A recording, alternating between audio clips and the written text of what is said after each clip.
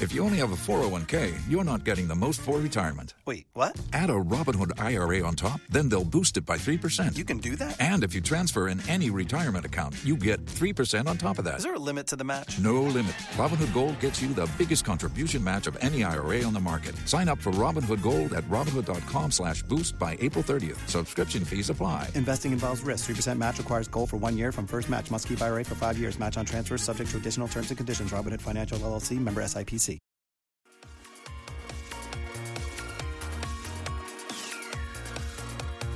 Hello there, I'm Tony Gale and you are listening to We Are West Ham podcast.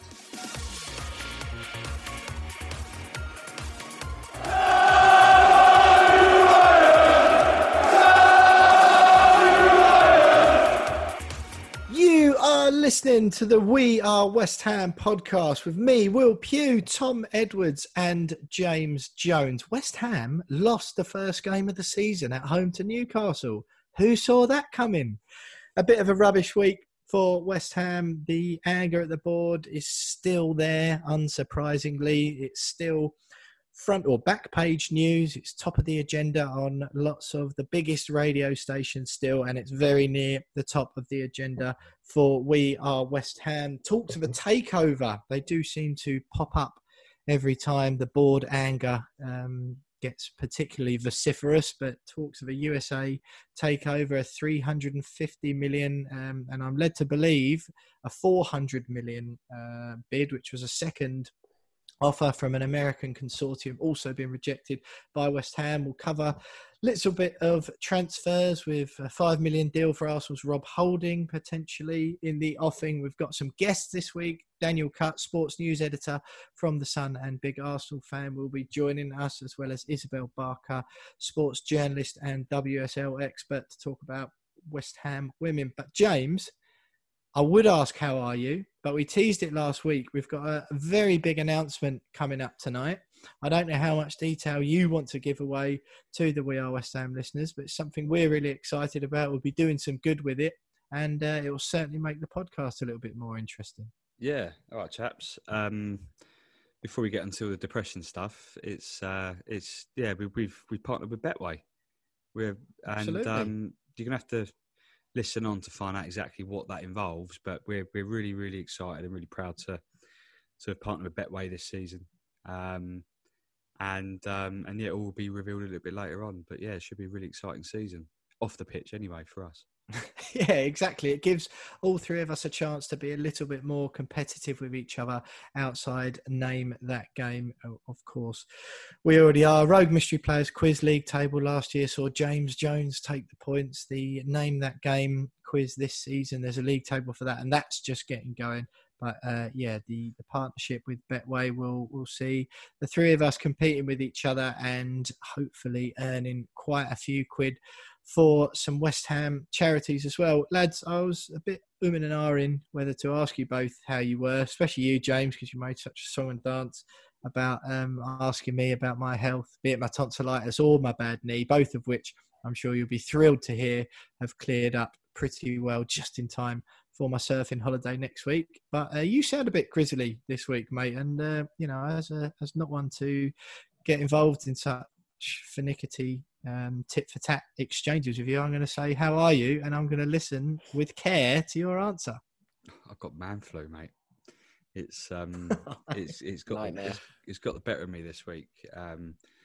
My wife was unwell last week, and normally I brag about the fact I never get ill, and which is normally true.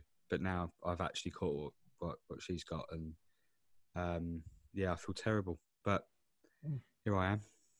I mean, you look great for it, mate. So Thanks, I'm mate. pleased. I'm pleased to hear that you're able to muster up a bit of courage and a bit of energy to come and do the We Are West Ham podcast. Tom, as we speak, as always, when West Ham play on a Tuesday night, we're recording the podcast just after the final whistle, and West Ham United are through to the third round of the League Cup after we thrashed League One, Charlton Athletic, 3-0 at the London Stadium tonight. Sebastian Haller with a brace inside the first half, and then Felipe Anderson with the icing on the cake at the just 10 minutes before the end. It was obviously good to see that West Ham's backup players, £40 million worth of talent for each of them, just sitting on the bench. I think those goals would have cost us around £280,000 a week in wages. So that's a sound investment, wouldn't you say? Yeah, you can't knock it, mate. When you put three past the League One side and you got £105 million front three, you tend to be pretty happy with that. Job done for those boys. They can take their wages and be happy men. But mate, a win's a win. We need some sort of positivity, whether that be transfer window, winning the League Cup, whatever it was. So it's nice to get under the way for the season, get a few goals for those lads, and probably a few of them you'd like to believe have done enough to show Moyes that he should probably get him in the side for Saturday. Absolutely. Well, a fairly strong starting 11. King Arthur played at left back, Diop and Balbuena in the middle, Ben Johnson right back, Cullen and Snodgrass at the base of midfield, Yarmolenko, Lanzini, Anderson and Haller were the attacking quartet. Darren Randolph in goal, of course. I think it was one of them really, but damned if you do and damned if you don't, but a 3-0 clean sheet. You've got to beat what you're up against, Jonesy. Is that, you don't look too delighted about it, but I'm sure you're pleased deep down, are you? Oh, no, I am delighted. I think, as Tom just said, it's nice to win in the cup. Doesn't matter what the opposition is. You know, we've got a knack of losing to low league opposition, and I think after what happened on Saturday, I think a lot of us were thinking, yeah, this is going to be another early round exit to lower league opposition. But thankfully, we've come through. Very expensive lineup compared to Charlton's, and it's paid off this time. It's good to see Haller on the score sheet, but more importantly, it's good to see Josh Cullen putting the strings in midfield and hopefully doing enough to force his way into first team action this season, because it's been a long time since he's made a Premier League appearance. I think it's been about 4 years. I think so. So yeah, it'd be good to see Josh Cullen get a little bit more of a chance. And by all accounts, he gave himself a good account of himself tonight. So hopefully we get to see more of him. Yeah, absolutely. And the draw for the next round has been done already. If I'm not mistaken, I think we've got Leeds United or Hull City in the next round. Am I right with that? That's it. Yeah. Do we know? Right. Did they play tonight? I believe they. No, they played tomorrow, I believe. Yeah. Oh, right. So West Ham will find out. Yeah, tomorrow night. Sorry, tomorrow night, 7:45 kickoff. Leeds against Hull. West Ham face the winner of those two teams after their victory against Charlton. That is good news. That is good stuff. You're only as good as your last game, I suppose, and perhaps that will give a few of West Ham's backup players a chance in the first team squad. But Newcastle at home on the weekend, a result I'm pretty sure everyone affiliated with West Ham United saw coming. Tom, I mean, it sounds like it's going to set the tone for the podcast this season, but it was pretty grim viewing, wasn't it? It's exactly that, and I think we've seen West Ham lose many a time, and there's manners. We get used to seeing West Ham lose, but the way we lost on the weekend for a first game of the season, we just so off the pace against a Newcastle side who aren't going to really rustle any feathers at the top half of the Premier League this season. They're probably about the level we'd at least minimum want to be at to have any chance of survival. And they romped us. Andy Carroll bullied us back four-wise. We couldn't get near him and Wilson. And it was just a shame. But the only solace of hope I did take is it was so early in the season. We can only get better players will come into the squad. So it's not total doom and gloom, but that was pretty abject, about as bad as it could have got in the first game of the season. Jonesy, our run of games in the league coming up aren't particularly friendly either. Anything to add on what Tom said there? No one within a radius of 10 million miles of planet Earth, I don't think, was surprised that Callum Wilson scored, was they? No, we always knew he was going to score. The thing that frustrated me was that, you know, we all kind of saw it coming, but at the same time, it was equally unacceptable. The performance, the performance just completely. Just because we predicted it doesn't make it all right, does it? It doesn't make it. Just because we said, yeah, that's going to happen, doesn't mean you can actually go out and do it. You know what I mean? It's like just try and surprise us once in a while, boys. You know what I mean? But I don't know. I just think we pinpointed that over the first 7-8 games of the season as the must-win game. Which is tragic given it was our first game of the season. It was already must win. But to put a performance in like that and to lose 2-0 at home, and the lineup, the squad selection was strange from David Moyes. It was negative. I just didn't. As soon as the lineup come out, I was like, nah. Well, What was wrong? What was wrong with it? I mean, other than the fact we played Cresswell and Fredericks. Well, I mean, we've got no choice to play those two, if we really. No, but I mean, Masuaku or Johnson. But I think I would have had Haller instead of Antonio. Antonio, I mean, we said it last week. How can you drop him though? Yeah, probably sack Fornals off, or you hook Fornals off from the wing and put Antonio there. That's what I thought. Yeah, maybe. But I would have played Fornals in that 10 role rather than that wide. He's better. Noble amongst it. And yeah, as much as I love him, we say it every week, I probably would have dropped Noble out of that and played Fornals in the middle. But I mean, even with all of that, it wasn't a great performance from anyone. Declan Rice had a shocker. Souček got smacked by Andy Carroll in the first minute, and that looked to have affected him. I can just imagine like half the West Ham squad looking at Souček going, warned you about him. Told you. Yeah. He didn't know what hit him, did he? He was like, who's this geezer? Yeah. You thought we were lying, didn't you? That really hurt, didn't it? The size of him. But yeah, and Andy Carroll just absolutely bullied us, didn't he? And should have seen that coming. Didn't. I don't know why. Like, the club knows all about what he is as a footballer and what he does. To be fair, no one's seen him training for about 3 years. So yeah, true. But I mean, like he still played a couple of games for us, didn't he? They should have known, and they still allowed him to bully us, and that allowed Callum Wilson the freedom to get him for his goal. So yeah, unexpected, but still unacceptable. Unexpected and unacceptable. I say no. Expected, unacceptable. Sorry, expected, unacceptable. Right. That is that's the tone of the show that I'm glad we've started the show in that tone, because start as we mean to go on. But I take that back, because we've got some, as we've mentioned already, it's a really positive show for We Are West Ham tonight. The partnership with Betway, West Ham's current shirt sponsors. I'm sure anyone who watches West Ham will know that's really exciting. So stick around for that later on. A bit of housekeeping as we usually do. You'll have seen, if you follow us on Twitter, and you'll see on your podcast platform, that We Are West Ham have got a new logo for the new season. I say it's a new partnership with Betway, new season, a new outlook from me, Tom and James. Actually, maybe that bit we can't promise you, but a brand new logo for We Are West Ham. So keep your eye out for that. A little bit of we haven't gone full West Ham United, James, have we? We're not We Are West Ham London now, are we? No. But we all live in London, so we could have done. From a marketing point of view. Exactly, that would have been good PR. We could have got some Americans interested, and that is a topic that we will be coming on to shortly. The West Ham have had an offer to buy the club, 2 offers, I believe, from an American consortium. But before all that, carry on with the housekeeping. The FPL Fantasy Premier League code is lowercase CNY6 lowercase OU.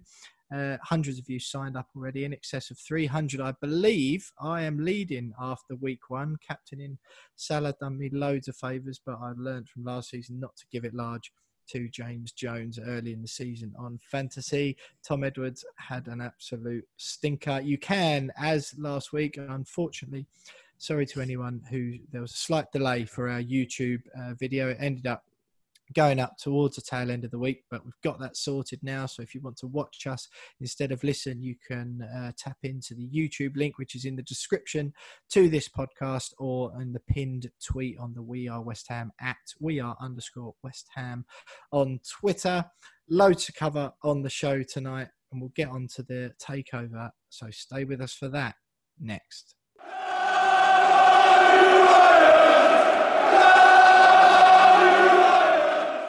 You are still listening to the We Are West Ham podcast with me, Will Pugh, Tom Edwards and James Jones.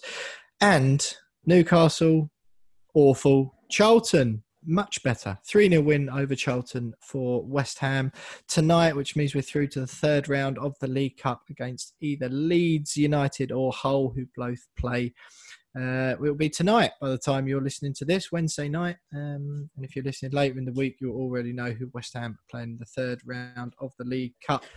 The rumours have emerged this week, as we've seen before, amid all the anger towards David Gold, David Sullivan and Karen Brady. David Sullivan spoke to, or one of the owners, that we believe to be David Sullivan, spoke to Jim White of TalkSport earlier in the week, said he was they're being hung out to dry, and said every owner has their breaking point, but they're not ready to sell yet. However, news that you will be aware of by the time this podcast goes live is that West Ham actually rejected a second offer of £400 million from an American consortium, an original £350 million bid.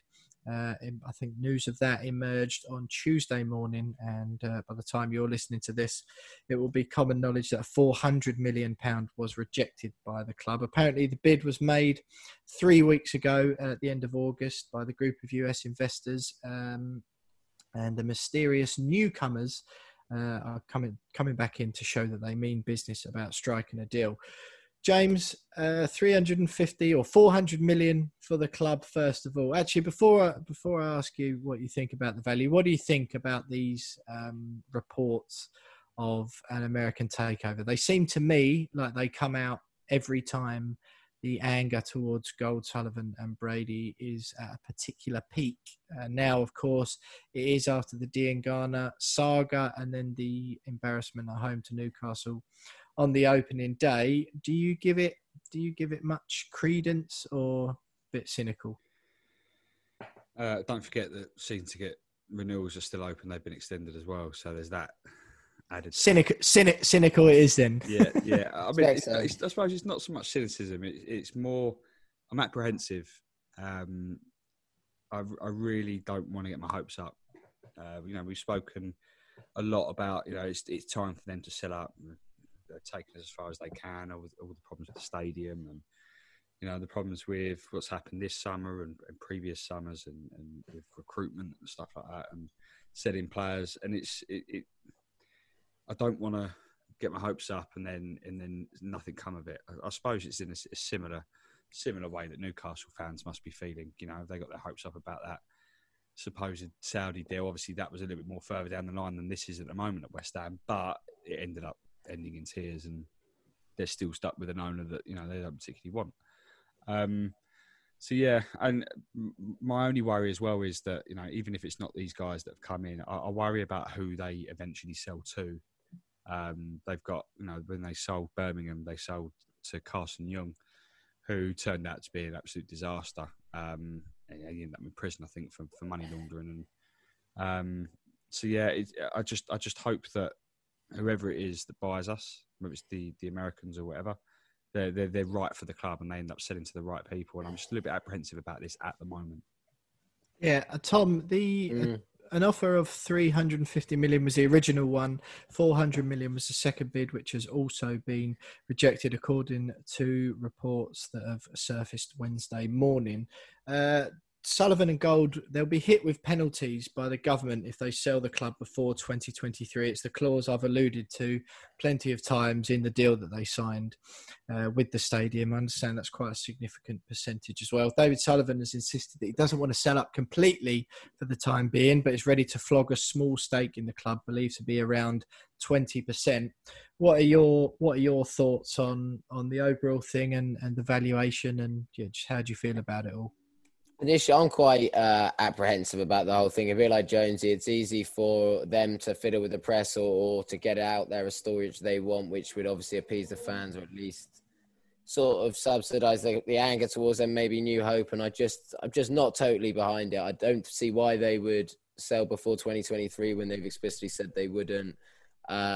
Sullivan's come out and said he wouldn't sell it. The bid seems like it was made a few months ago and now we're only hearing about it. It all seems a little bit too like as if it's deliberately been placed in the media sphere at the minute for it to be talked about, to get rid of thinking about other things and potentially the window and everything that's going on.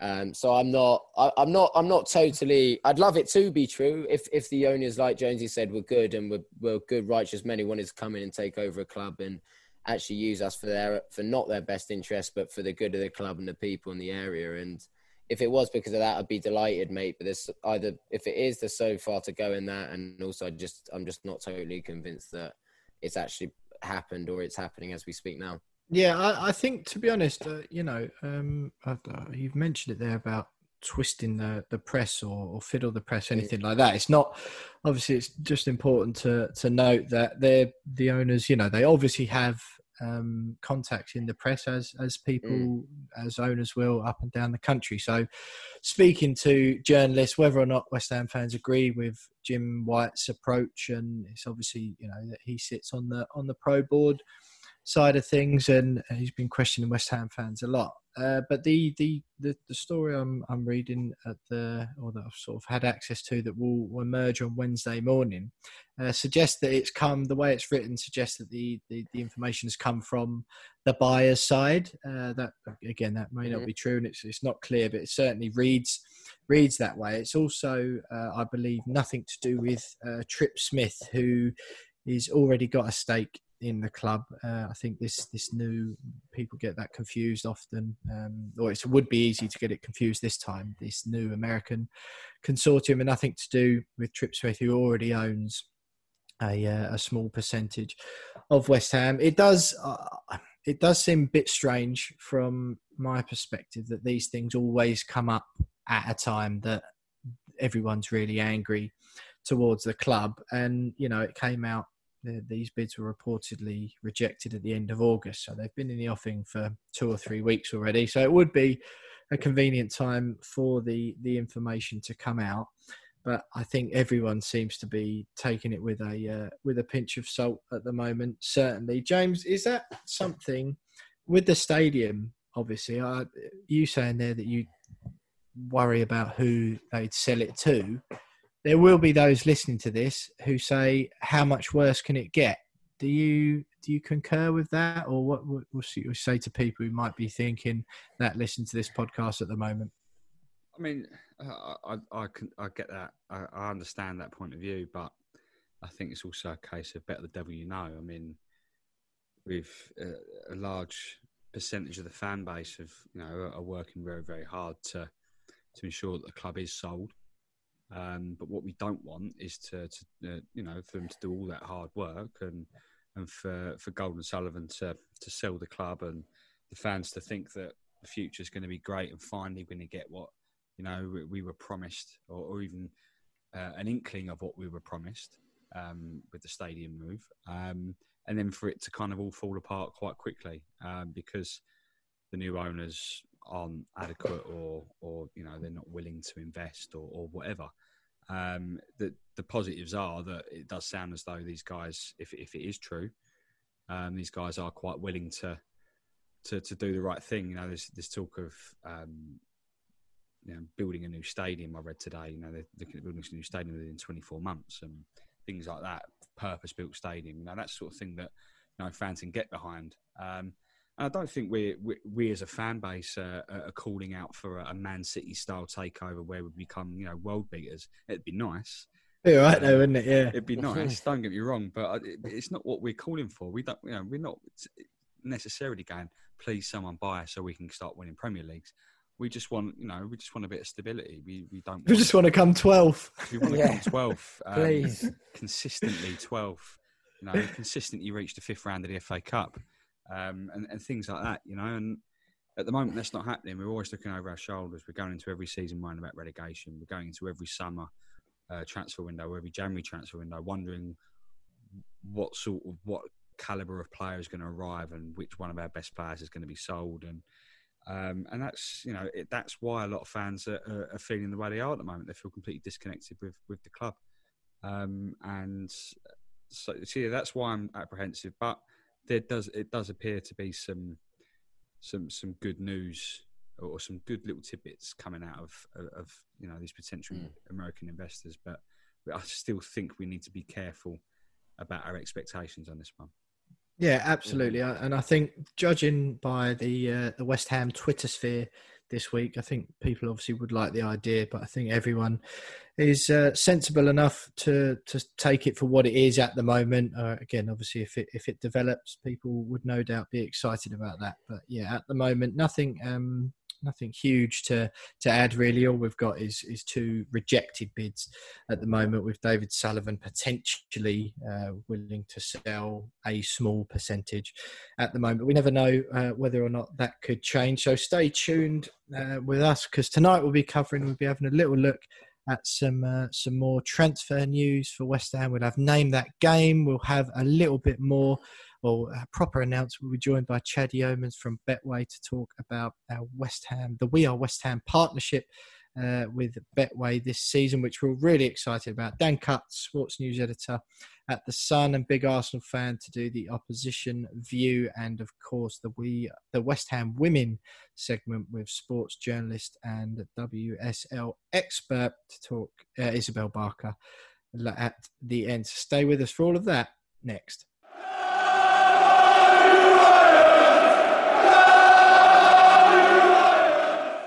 You are still listening to the We Are West Ham podcast with me, Will Pugh, Tom Edwards and James Jones. A little bit of optimistic caution, I think, would be the best way to describe how me and the lads feel about reports of a West Ham potential takeover this week.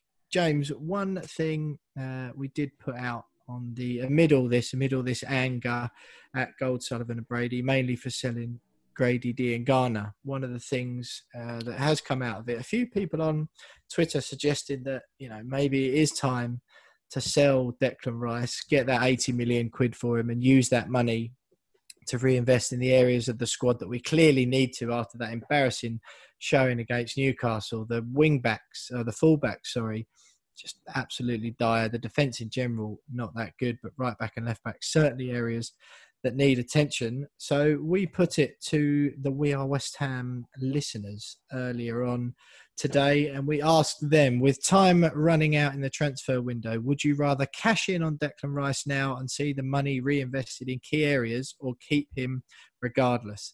Now, I was a little bit surprised with the outcome. I personally have had my mind changed very recently, and I actually voted for sell him now and reinvest, because I just thought that was so desperate watching it the other night. I think he's going to go anyway.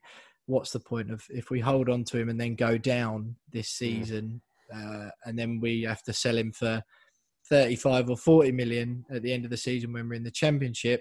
Do we take 80 now and go and spend 20 million on a right back and a left back, and then, a striker and a centre half maybe? But the We Are West Ham listeners, 83.1% saying keep him, and just 16.9% saying sell him now and reinvest. Tom, are you surprised by those results?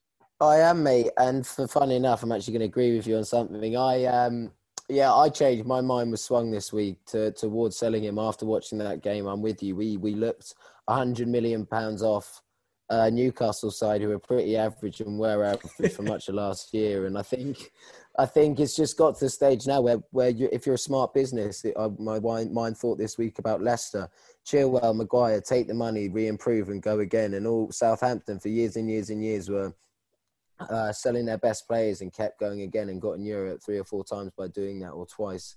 But anyway, I think it comes a time when you've got to look at your assets and realise that we could really go down this year and Rice could be gone for 20, 30 million should the worst case scenario happen. And it's about time that we reinvest in the whole squad, and it doesn't look like they're going to go out and do that without getting a nudge. And I think Rice selling him, and the media would be calling for it, the fans would be calling for it. There's no way that money wouldn't be reinvested. And as much as I'd hate to see our best player, one of our own, go, and someone who I think it would be a desperate situation if he did go, but it's the only way that I feel like we're actually going to get out there and spend and maybe compete in the transfer market, is if we use money from him, which is a massive shame. Yeah, I think that's the main thing. People are a little bit nervous about how, where and if the money would be spent if we sold Declan this summer. James, Quizmaster Reese from last season, friend of the show and all-round West Ham legend, at Reese WHU83 on Twitter, if anyone wants to follow him, tweeted a picture of Declan with his head in his hands and in his shirt, with the Newcastle players celebrating behind him from the weekend. And he said, picture that paints 1,000 words. Get yourself out the club, mate, and go and play for a team and a manager that is worth it. # GSB out. That was from Reese. And I must admit, I was watching it, and I know he didn't play particularly well. Whether or not it's because exactly. Whether or not it's because his head was all over the place, or he just played for England, or what, I almost felt bad just thinking, "What on earth? Why are you here, mate? Like, why? What are you doing?" Does any of that ring true with you? And what way did you vote on the poll? Yeah, I mean, he had an absolute shock. It was the worst performance he's had in a West Ham shirt, or at least close to it, I think. But I think it's probably more down to him having played 2 games for England than him being sort of his head turned with a potential move. We're led to believe that no approach has been made for him yet. I think it is going to come, isn't it? But I went for keep him. Purely because, and just like some of the guys that some of the fans that replied to it, there are question marks over whether they would reinvest that money, and if they did reinvest, it's how well that reinvestment would be, how good that reinvestment would be, and I think there are question marks over whether, even if they did reinvest that 70 million, 60 million, whatever it is, would we get the best out of our reinvestment in key areas in the squad? And I've got my question marks over that. And that's purely on the basis that we just haven't been very good at recruitment for the last, decade, at least 15 years, even before they arrived with rubbish at recruitment. So, that's why I opted to keep him. And, let him go in the summer. Because I think, as someone quite rightly said as well in the comments, that we've got a better chance of staying up with him in the squad than we do without him. That's the way I see it. So, yeah, absolutely, I do. You mentioned the comments there, some good ones. Obviously, we love it when everyone who listens votes on the We Are West Ham Twitter polls. Love to get everyone at home and involved in the stuff that we're talking about. And but as well as voting in the poll, a few people, like you say, Jones, you got involved in the comments. Kevin McAllister, we sell and run the risk of the owners not reinvesting the money. We keep and risk letting them go for peanuts when we're relegated. Damned if you do, damned if you don't. The record of good investment is very poor, so why would you change it? Rob Berry, keep him for the season, make the most of his value. You never know, he might have a good season and make him want to stay. And then, I think like you said there, Jonesy, better chance of staying up. But then perhaps the takeover happens and the squad gets built around him to match his ambitions. Obviously, he might be worth $100,000 a week contract if he has another season like last season to fend off interest from other clubs. I've seen Jack Grealish sign a new contract sort of against the odds absolutely out of nowhere. So these things can happen. So it's an intriguing one with Declan. And like you say, I'm sure there'll be more to come on that in the summer. Just quickly, boys, I'd just like to shout out and give some big respect to Trevor Sinclair. He's a prominent West Ham voice in the media. He's great on TalkSport, not just about West Ham. His general coverage on all the football stuff is brilliant. And he's done what very few people are perhaps brave enough to do. TalkSport is a station where, as you've heard, Jim White is very prominent on there. It's easy to see which side his bread is buttered as far as the West Ham fans and the owners go. Darren Gough coming out in the week with similar rhetoric to stuff we've all heard before, saying what the West Ham fans want. But Trevor Sinclair coming out and putting his neck on the line. I think a few tweets over the last week or so saying he's not expecting a Christmas card from West Ham, but he's saying it as he sees it. And I think the most recent one was simply what a lot of fans have been thinking for a while, was that if you haven't got the money to invest in players, then why not sell it to someone who does? Quite a simple sentiment, and something, as I say, that many fans have been screaming for the rooftops for a while. But James, I think pretty brave move from Trevor. Yeah, brave, respectable though, because massive respect. Yeah, doesn't need to come out and say all that stuff, particularly with his position in the media.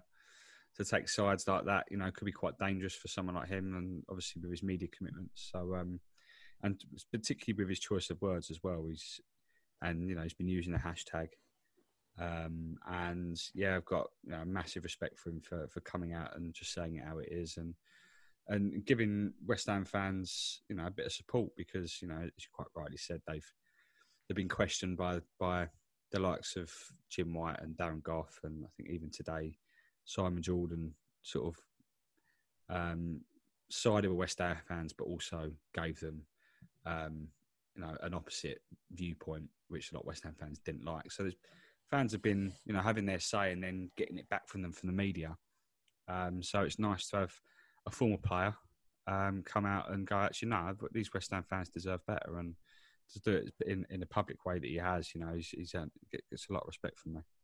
Yeah, and he has been on air a lot, as well as on Twitter, arguing his point against Jim and Simon, as I'm sure a few of you listening have heard. So respect for Trevor for that. But stay with us. We're not going to do a transfer section tonight for understandable reasons. Very few outgoings, but as Jonesy has rightly pointed out on tonight's running order, surely we can't afford to sell anyone else. One incoming, £5 million potential loan deal in the offing for Arsenal central defender Rob Holding. But we've got Dan Cutts, sports news editor from The Sun and Arsenal fan, on for the opposition view soon. So we will talk to him about that. But stay with us, because coming next, we've got the big Betway announcement.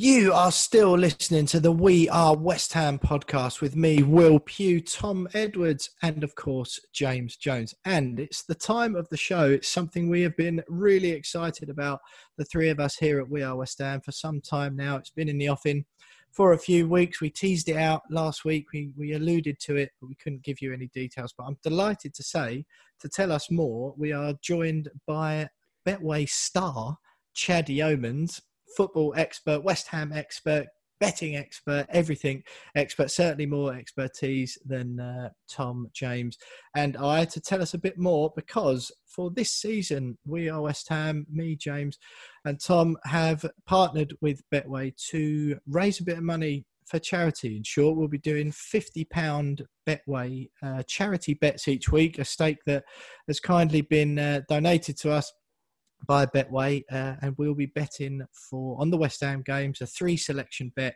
each week. So we've done the Newcastle ones last week already, Arsenal coming up this weekend, which we'll go into in more detail. But the profits and any winnings from those bets, those £50 bets, that we've got one each, so one for me, Tom and James each week, and any profits of those throughout the season go to a different West Ham charity. Chad, thanks for joining us. Really, really excited to be working with you guys on this season. I'll be raising money for the Bobby Moore Fund.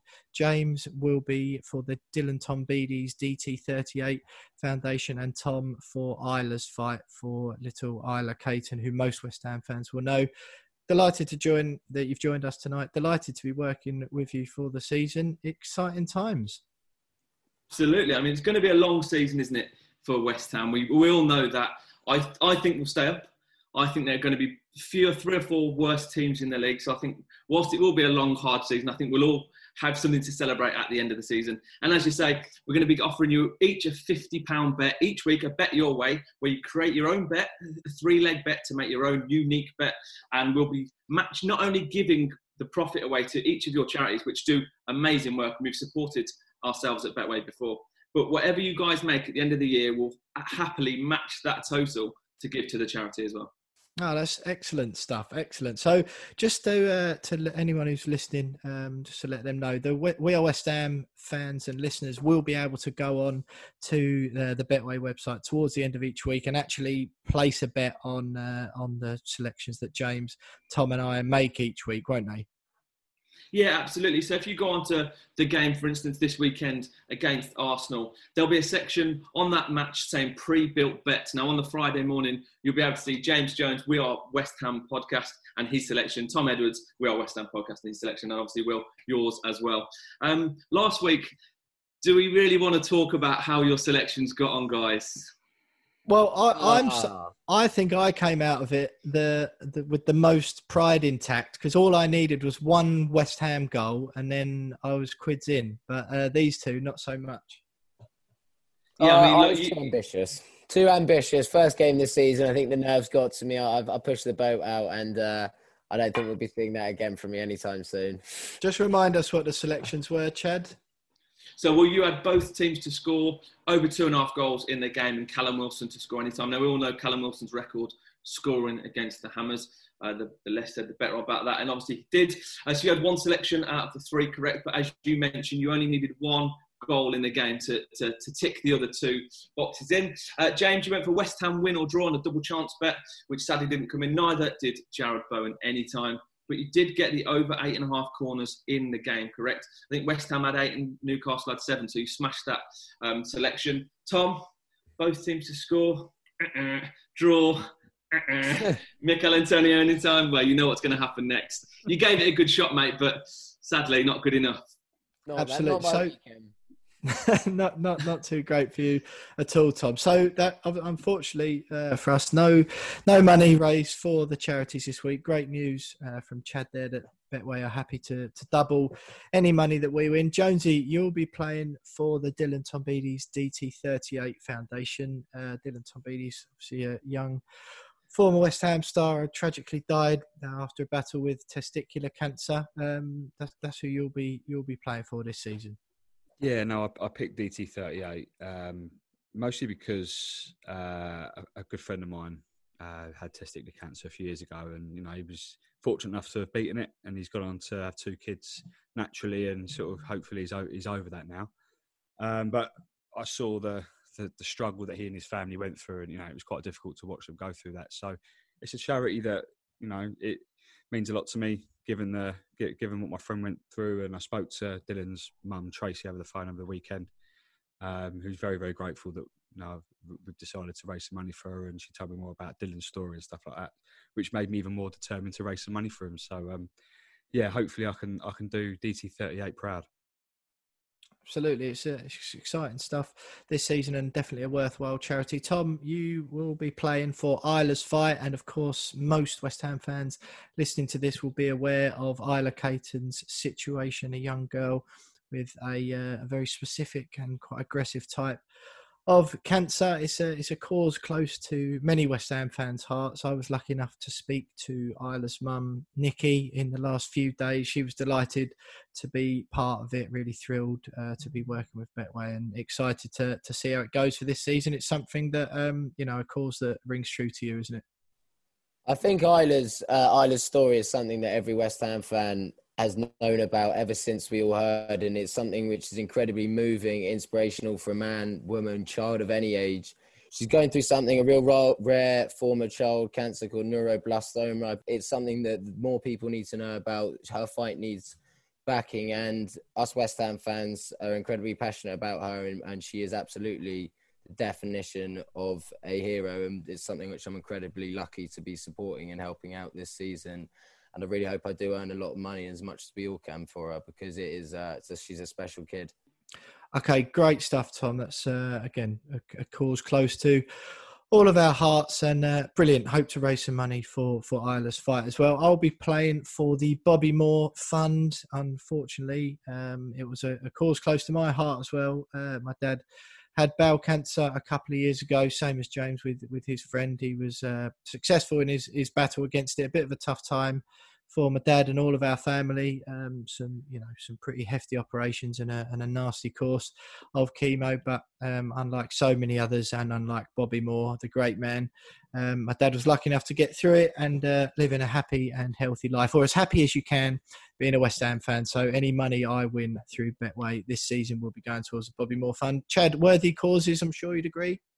Yeah, absolutely. Look, I think most charities, any charity really, the work they do is almost underappreciated across the board. And I think we're delighted to support the 3 charities you've chosen. So it's down to you now, boys, to pick a few big price winners, get some cash on the board. And again, at the end of the season, we'll match whatever you guys have made.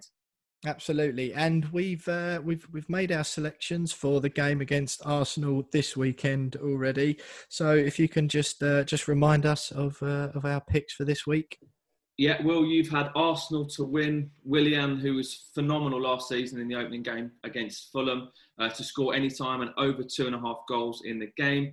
James, you've gone for Arsenal to have the first corner of the game. Aubameyang to score any time he signed his new deal this week and over 1.5 goals in the game. And Tom, over 1.5 goals in the game. Aubameyang, first goal scorer, and Arsenal to win the game. optimism among the We Are West Ham faithful. I think our desire to win some money for our chosen charities has overridden our desire or to actually back West Ham in an almost impossible game to win. It sounds it's really exciting. We're really pleased to get going. And just to remind everyone, you can go on to the Betway website. It'll probably, for the Arsenal game, it'll be later in the week, probably about Friday, I think. Chad, am I right in saying? Yeah, absolutely. Usually about 24 to 48 hours before each Premier League game, we'll have those pre-built bets available in the pre-built bet section on the West Ham versus whoever game, for each of the 37 remaining Premier League games this season. Exactly. So We Are West Ham will be tweeting out the confirmed odds later in the week when we get them back from Betway, and then fans can go into the Betway website or on the app and have the We Are West Ham bets, whichever one of us you like the sound of the most. You can back those once the odds come in. Yeah, and also just a reminder to everyone listening, there will be a weekly blog on the Betway Insider to showcase the 3 selections you guys have picked and a link to the bet itself. So if you can't find it, head to the Betway Insider and you'll find the pre-built bet section there on the We Are West Ham podcast blog. Brilliant. So you'll hear from Chad and the guys at Betway a few more times over the course of the season. But Chad, we're absolutely delighted to be able to work with you on something like this. It's going to make the podcast more exciting each week because we will, of course, be producing a league table. We like a bit of competition here with the Rogue Mystery Players Quiz and now Name That Game. We've also got now we'll have our charity bets league table, which we will be putting together and tweeting out every week. So those of you at home can track to see which one of us is winning the most money for our chosen charity. But Chad, exciting times. Look forward to speaking to you again. Thanks very much, and we'll speak to you soon.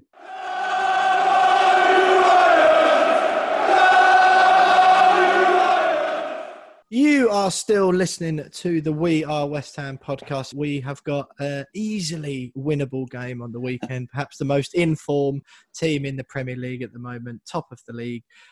Is Arsenal, and I'm delighted to be joined once again. You remember him from last season, the sports news editor at The Sun and big Arsenal fan, Daniel Cuts. Cutsy, it's lovely to see you again. Thanks for joining us. We enjoyed it last time because all you did was tell me how rubbish Arsenal are. You were the only guest we had on the podcast all season who was more miserable about their team than we are about ours. I'm sure the podcast has been really fun tonight as well. Everything going on at West Ham as well. Yeah, we're actually the only club that seems to be doing all right at the minute as well. After all the doom and gloom, like everyone else seems to be really worried about their owners and really worried about everything going on behind the scenes and everything. But yeah, seems like the Arsenal were on the up. Well, top of the league, 3 goals scored, 0 conceded, a hat-trick of assists for new signing Willian, who appears to have hit the ground running and seems to have justified his move already. It was only Fulham, but are you staying a bit sort of don't want to jump in with 2 feet, but knowing you as I do, I'm sure you won't be proclaiming you're going to win the league. I worry for Fulham badly, to be honest with you. They looked awful, but we were very good actually. I thought on Saturday Willian started well. We'll see how long that goes on. We've obviously got the Aubameyang contract today, which is great news for us. It's the first time we actually go into a home game at the start of the season where we look like, because I've been to many home games where the start of the season there's all this furore and all this like hype and things like that, and then we've lost 2-0 at home to Villa and things like that. But we go into a home game and we look like we're on the good path. Like we've got a really good manager, we've got the contract signed for Aubameyang, we've got Willian in, and he looks very good. We'll see how long that lasts. Looks like we're going to get a few more in, but Saturday looks like actually you go into that. Sorry, boys, but you need to go into that. It's a very, very much winnable game. West Ham looked. I thought personally, West Ham were all over the place on Saturday, and yeah, it's quite exciting as an Arsenal fan. It's quite exciting with everything going on. But yeah, we'll see how it goes.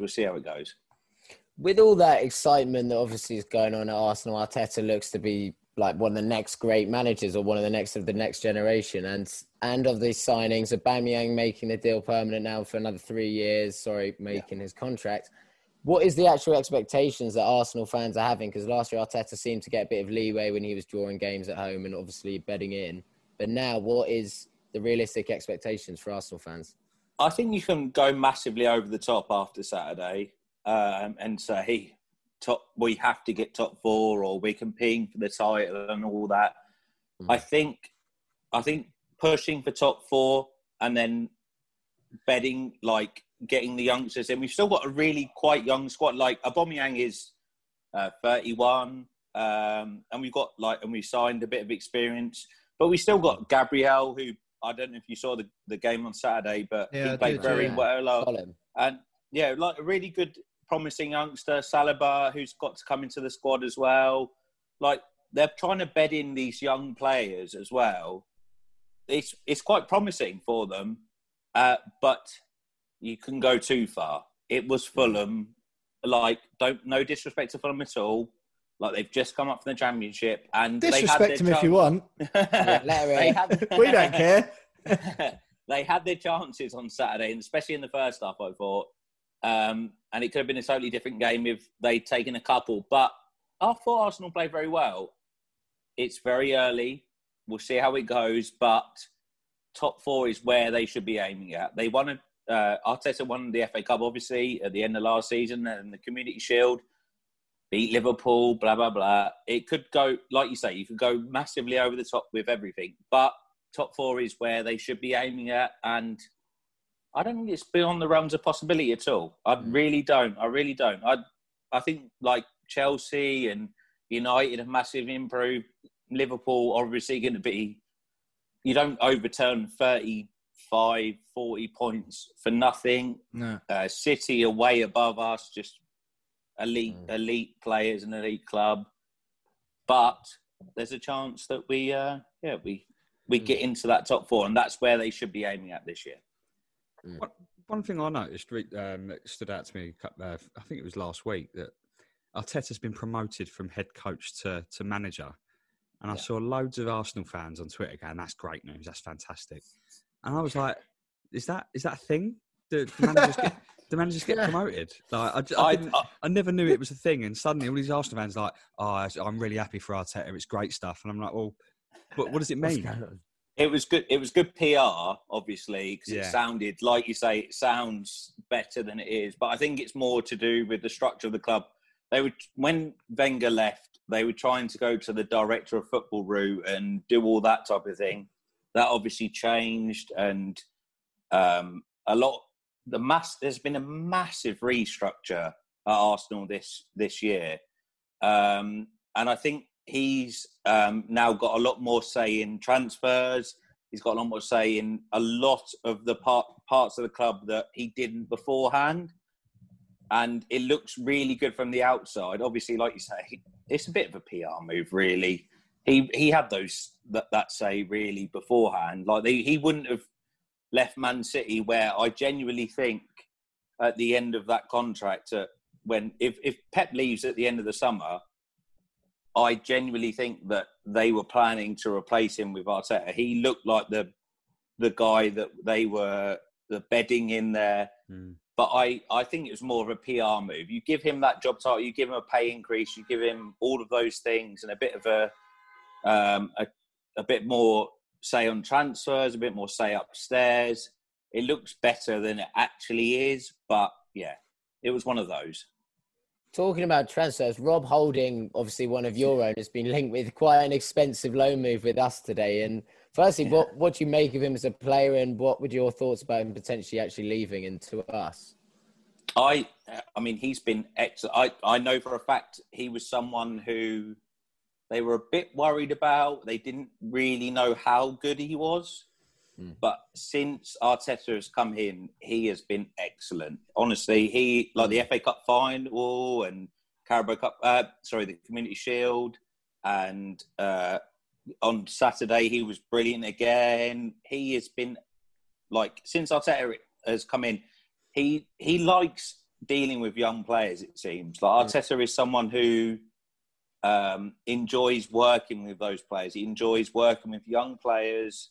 He's only 22 or whatever. Yeah, something like that. He's a very, very young player and he's very talented. I can't personally see him going, like, stepping down. I knew not Newcastle, even on loan. I knew Newcastle were close. Newcastle were very close to signing him. And they had second thoughts about that. And I know, obviously, the links to West Ham and everything that's that we've written about today, but I can't see it. I personally can't see it. I think there's other players that they'd rather get rid of, Mustafi and Socrates at centre half, rather than Rob Holding. Give us an out of 10 then, Cutsy, for Rob Holding coming to West Ham. What's the chances? Oh God, you need him. Yeah, I know, that's true. Yeah. I'd say like a 4 out of 10, and that's not denying what we've. I think West Ham are interested. Definitely interested. They could do with a centre half, very much. But I think we'd probably take Mustafi, to be fair. I know it sounds stupid. I know Arsenal fans aren't keen on him, but what we've got at the moment isn't too much better. Cutsy, I'm not enjoying this season's chat with you as much as last season because you were despairing. You seemed full of far too much joy for my liking this year. But looking ahead to the game on Saturday, I think we're all decided we've got our new segment coming up next where me and the lads will discuss our charity bets that we've got coming up for the game. Having seen them already, I know that we're not too excited about the prospect of playing Arsenal. What are your thoughts going into the game? You said it's winnable already, but how do you see it playing out? I just think we'll be too strong for you, especially up front. Looking at the way you defend, I think Andy Carroll bullied you, I thought, on Saturday. And they've all been training with him for the last 4 years. I know, yeah, exactly. And they know him better than anyone. But I just don't see them handling our front three at all. I think we'll be far too strong for you boys. You can't look past the man Aubameyang, can you? Like, he is, like, in my opinion, he's the best striker in the league. The first goal scorer there. And I think a 3-0 Arsenal win is your best bet there. Your best bet. I think I don't think you'll be a million miles off there, Cutsy. We looked pretty blunt going forward as well, but we appreciate you coming on again. As I say, it's not quite as comfortable with all the blind optimism in your face compared to last season. But I think I said that West Ham would win at the end of last year. You did, yeah. So hopefully a bit of reverse psychology works this season. You said we'd win and you thrashed us. So if you're going for an Arsenal win this week, let's hope West Ham can get a few points. But stick with us because that was Daniel Cutt, sports news editor from The Sun and big-time Arsenal fan. But stick with us because we've got the quiz, Name That Game, and the West Ham Women's segment coming up next.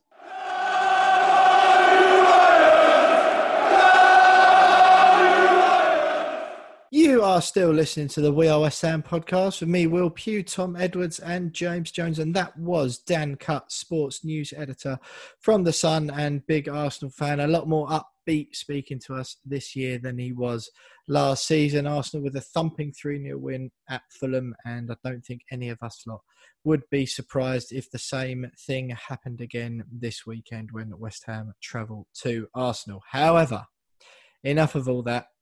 One competition that will keep you all engaged for all of the season, along with the Betway charity bets that we announced earlier, is, of course, Name That Game, the quiz that everyone wants to be a part of. We refreshed the league table last week, and it was good news for James Jones. Wiped the floor, I believe, last week, didn't you, with me? 3-1. Yeah. Yeah, no change there, really, is there?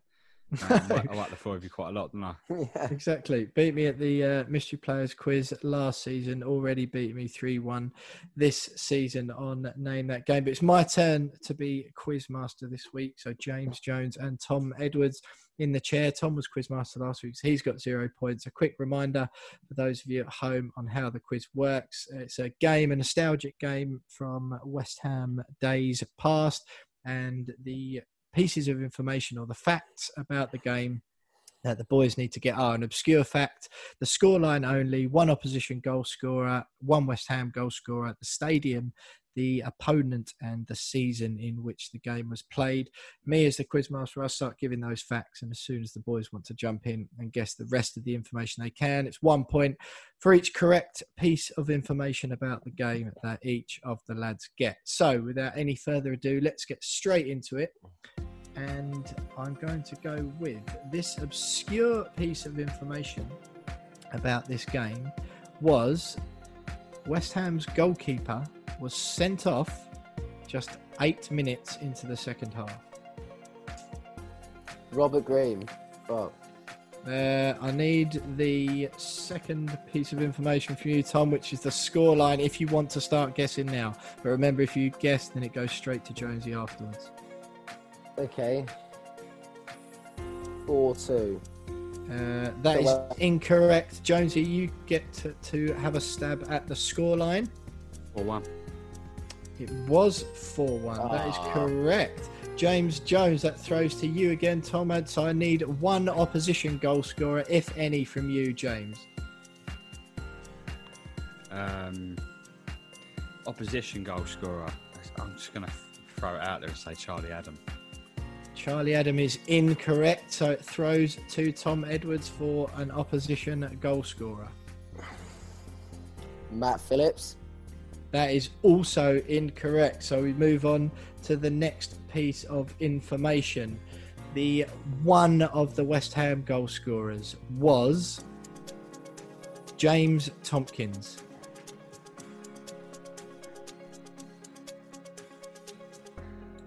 Still nothing? You need me to go on to the next one? I think. Another one. James, you're going to have a guess? I think I'm going to have a guess at the rest, right? So, is it West Ham 4, Blackpool 1? James, I'm sorry. I need the piece of information from you in order. So if you want to guess next. Bloomfield Road. Stadium is correct. So now it throws to Tom for the opponent. Blackpool. Correct. James, for the season and to clinch the win.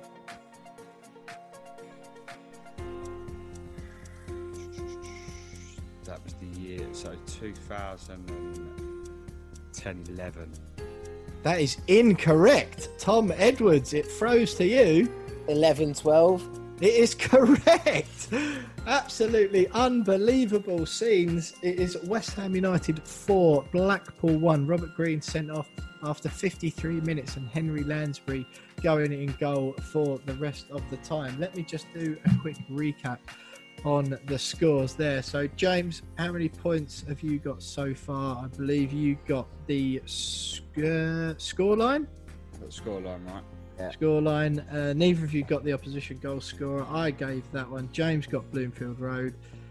Tom got Blackpool, and Tom got the opponent. So we go to the tiebreaker, which is the exact year the game took place. So the season was played in 2011-2012. James, you got the first correct answer tonight, so you get to decide, was the game played in the year 2011 or 2012? I'm going to say 2012. And that is correct. James Jones takes the win for the second week running on the tiebreaker, 3-2. A lot closer than it was last week, Jonesy, but congratulations. How are you feeling?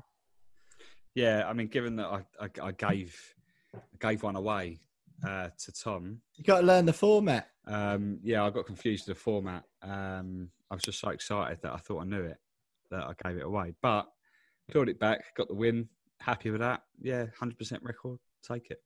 Absolutely. It's one of my favourite games, if not the favourite game of all time, that I went to that game. Tuesday night, me and a friend of mine got the coach up. And it was absolutely bitter. February 2012, freezing cold. And I think Roman Bednar, it was who Robert Green brought down. It was Kevin Phillips who scored Blackpool's goal. It was a freezing cold evening, and it was that season where I think I only missed 2 away games that season anyway. And Blackpool is the furthest away I think I've ever been anywhere, let alone just for football. And one of my favourite games. Henry Lansbury was absolutely outstanding when he went in goal. We seemed to get better somehow when we had 10 men and a central midfielder in goal. So the scores on the doors overall now, that puts James Jones on a total of 6 points, Tom Edwards on 2, and me floundering at the bottom of the league with just a solitary 1. But Jonesy, you're the quiz master next week, so a chance for me and Tom to win a couple of points back. But stay with us, because next up we've got the West Ham women's segment with Sun Sport journalist Isabel Barker. So stay with us for all of that next.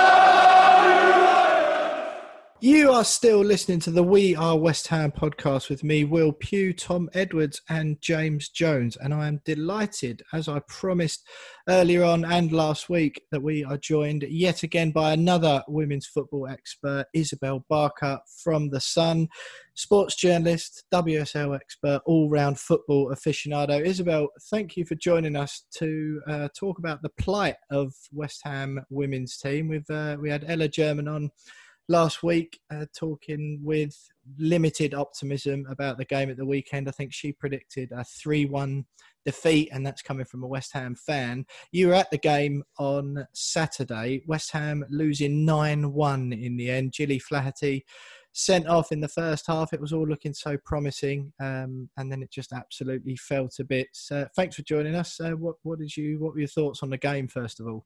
Thanks for having me, guys. Well, the thing is, they were looking so good up until about 20 minutes in. You know, they've got a brilliant squad. The recruitment's been so good. So I think we were thinking, wow, like West Ham are really giving the kind of top dogs a run for their money here. And then obviously Kenza Dali equalised with an amazing goal. And then Gilly got a red card. And in fairness to Gilly, like, a lot of people are kind of criticising her a bit, but with women's football, the officiating, the referees are part-time. Some of them are like working for the NHS and then come and officiate at games. Like, it's crazy. And she basically had got a yellow, and then she'd, I don't know what she said to the ref, and then she got, or the lineswoman, and she got sent off, and she shouted into the stands, FA, you need to check the refereeing in this league and stuff. So it is quite a serious issue, and like obviously something that needs to be addressed. And I feel really bad for the side, because it was offside, and Gilly had a fair point. And then the problems come from kind of last season kind of reared their ugly head again. Like, the problem with West Ham is that they get on each other's backs on the pitch. That's what they did last season. And as soon as she was sent off, you could see that was happening again. And that's their problem. They're all really good players, and then they get on at each other on the pitch, and they're just individuals, if that makes sense. It does, then, it was a nightmare after that. So for anyone who wasn't watching, the game was on TV on BT Sport at the weekend. Arsenal, who again are a big favourites for the WSL this year anyway. They'll certainly be in contention. Jill Roord put Arsenal 1-0 up on 23 minutes, but West Ham were well and truly in the game. If anything, Arsenal's opener was against the run of play. Like you said, Kenza Dali got the equaliser just before the half-hour mark, and it was only about 6 or 7 minutes after that Gilly got sent off. Again, for those who didn't see it, it was she'd already been booked, and I'd missed the first booking. I don't know if you saw what the first yellow was for, Isabel, but then it was a massive offside, wasn't it?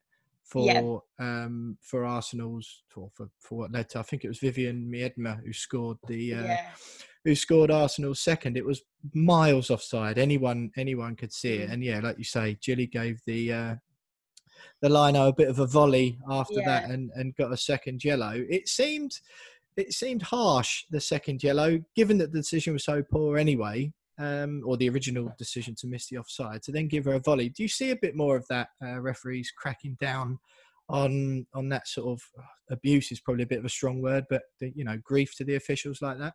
Well, I think in women's football, it's kind of actually fairly new. Can you hear my dogs barking? Yeah, that's all right. Don't worry.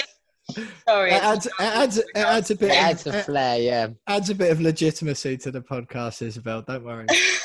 Well, in women's football, it's quite a new thing for like the benches to be really fiery, the players on the pitch. Like Emma Hayes, Chelsea manager, is saying it's quite a new thing that referees are starting to deal with this. And the problem is that actually we don't see enough cards coming out or enough of the right decisions. And because I said they are part-time, and I think Emma Hayes was saying that the refs need to come to terms with the fact that this is happening now, that people are getting a bit more abusive, there are fights and things like that. And I think it's only a kind of a good thing that this is happening in the women's game. It kind of intensifies the rivalries, as we saw with Gilly. You want to see that. It makes the fan want to watch the game, but the referees have got to kind of match that now, if that makes sense. Isabel, given the quite positive summer that West Ham had in terms of recruitment, brought in quite a lot of very good players, a lot of international footballers as well. How do they bounce back from that? Because they've got, as you said, like some big personalities in there now, and no one expected that kind of result. And you said that it was quite characteristic of them to crumble under so much and sort of get on top of each other's backs after such a big event. How do they bounce back? Because that's not the West Ham that we should be expecting to see all season, is it?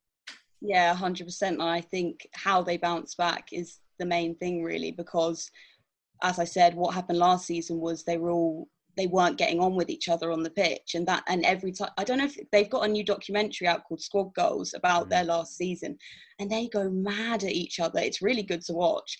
And Gilly goes mad. They're like going mad at each other. And I think what they need to do now is be cohesive, and have trust in the strength in their squad. Like, they have signed some amazing players. I mean, Kenza Dali agreed an extension, but she's played for Lyon and PSG, like the best women's clubs in the world virtually. And they've got Rachel Daly, who in England start. They just have to have faith in that and then get on the pitch, because they all get along really well with each other off the pitch. I mean, I went to one of their kind of Secret Santa things, and the things they were buying each other, I won't repeat it on here, but they obviously have like a lot of banter. Oh, you've got to now. Well, one of their, I won't say who it was because she told me not to say, but is West Ham still sponsored by a sex toy company? Well, the owners, David Gold, is made his fortune with Ann Summers, didn't he? So I think he probably knows. He probably knows someone he can ring. It was something along those lines. I mean, if this is kind of a family-friendly podcast, I won't go on to it. But yeah, it was a lot. It was kind of Ann Summers vibes. But they get on so well off the pitch. I think they just need to really unite on the pitch and have trust in the strength in their squad, really. Isabel, with the amount of business the women's team's done this last summer and since Sullivan's sort of taken over, what is the realistic expectation for this crop of players now? A lot of internationals in there, a lot of high-quality players, but there is throughout the league. And how far do you think this group of players can actually go? Well, West Ham should really be pushing for, well, in the WSL now, it's 2 teams that can qualify for the Champions League. I'm not sure they're quite where Chelsea and Man City are at, but they should be pushing for top 4, because we see these ridiculous scorelines in women's football with Bristol and things like that. And West Ham are getting a lot of investment. Like, it's Jack Sullivan's baby, and they're, as I said so many times, their recruitment's amazing. So they should be pushing for 4th, 5th place. And I think if this season they don't get to that, at the top end of the table, it could affect them quite badly, because Jack's kind of been given, this season you've got to show some results now from his dad. So yeah, they need to push for the top half of the table. Isabel, Ella, who we spoke to last week, friend of the podcast, knows her stuff about the women's side, said that, as you know, we've established it before with the WSL, it's a bit like the men's game, where the clubs who are pouring the most money in are seeing the results. Ella spoke about the WSL being made up of like 3 individual divisions of 4 teams, where you've got the top 4. West Ham finished last season, I think, in 8th, sort of bottom of that middle 4. And she was saying the same thing, expecting them to push on and sort of finish top of that group this year. Reading next week, who again will be in that sort of mid part of the table, they'll be the team, one of the teams at the end of the season who West Ham will likely to be battling against. Do you sort of agree with that sentiment, that the fifth, sixth place spot should be what West Ham are targeting for. And what do you think the Reading next up? Are you hopeful? Yeah, I do kind of agree with that. But then again, like, it was this weekend, it was difficult to kind of stomach because we saw these 9-0s, 9-1s, and it was like, oh, this isn't a good advert for the women's game. But then again, Brighton drew 0-0 with Man City, and Brighton have kind of been in the relegation zone. So that was encouraging to see that it is still competitive. And then Reading lost 6-1 to Arsenal, and then they beat Aston Villa with a really high score. So it does show it is still competitive, and Man City drawing was a really good sign. And hopefully it isn't just restricted to those kind of chunks of the top and mid, bottom, whatever. But with Reading, the thing is, they really respect their women's side. They're a really good women's side. They share the men's stadium, the men's training ground. They have players like Farrah Williams, who is the most capped England player. So if West Ham can, unite again on the pitch, then I think it would be hopefully a really close game. But Reading are a very good women's side. Absolutely. Well, Isabel, thanks very much for joining us and shining a light on the a bit of a calamity for the women's side last week. I don't think anyone was really expecting them to beat Arsenal. 9-1, obviously, were made worse by the first half red card to Gilly Flaherty. But but West Ham sit ninth at the moment, 1 point from their first two games. And if they can get 3 from their next outing at Reading, then it's not quite so grim and dire for the women. But Isabel Barker, thanks very much. Thank you. Cheers.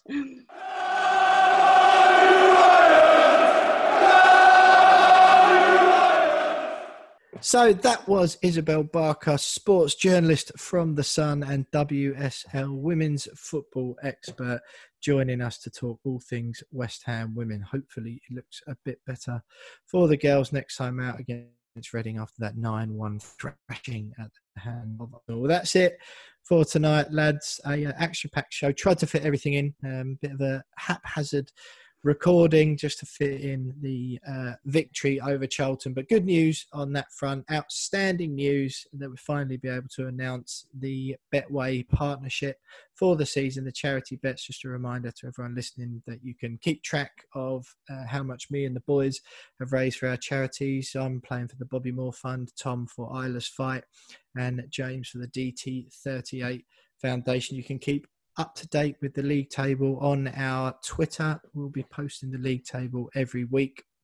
So check in at @WeAre_West Ham for that. And you can also back our bets if you go on the Betway website towards the end of the week, ahead of the weekend games. You'll be able to find the Betway Build Your Bet, Bet Your Way section for the upcoming West Ham game. And if you go down, scroll down, you'll be able to find the We Are West Ham podcast bets. And if you like the sound of the selections of me, James and Tom each week, you'll be able to back those yourself on the Betway website. That's exciting stuff. The Fantasy Premier League code is CNY60U, all lowercase letters.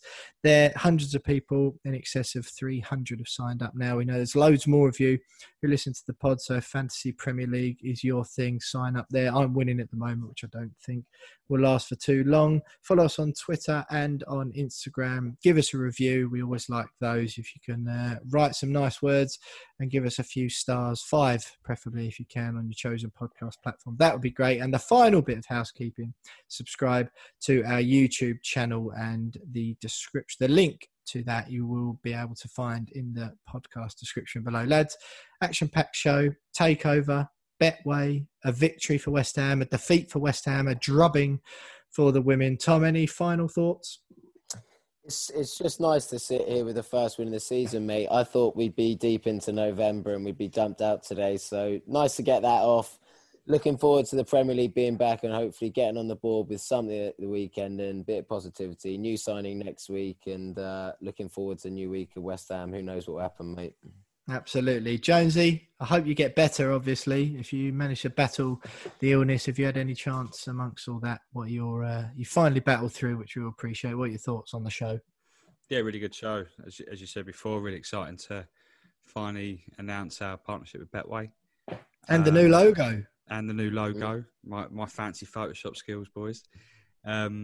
Yeah, no, it's been a good week from the podcast point of view.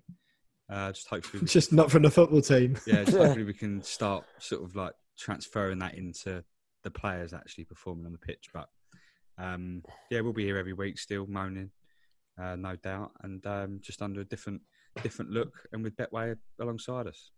We all look the same, unfortunately, though, don't we? Yeah. Sadly. That's the worst news. Yeah. You can't do anything to us with Photoshop, can you? Apologies for that. Well, thank you, everyone who's tuned in. As ever, thanks to those listening. Thanks to those watching on YouTube. It's been a strange old week, but when is it not at West Ham? A victory over Charlton, defeat to Newcastle. The women got thrashed by Arsenal. We've signed up with Betway. It's action-packed. There's a USA takeover potentially in the offering, but no big money signings coming in or takeover bids at We Are West Ham at the moment. Keep the faith, everyone. Up the hammers, and we'll see you next week.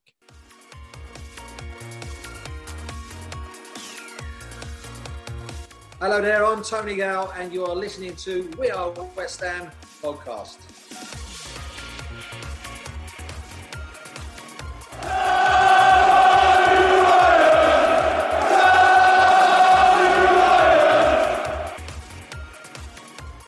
Sports Social Podcast Network.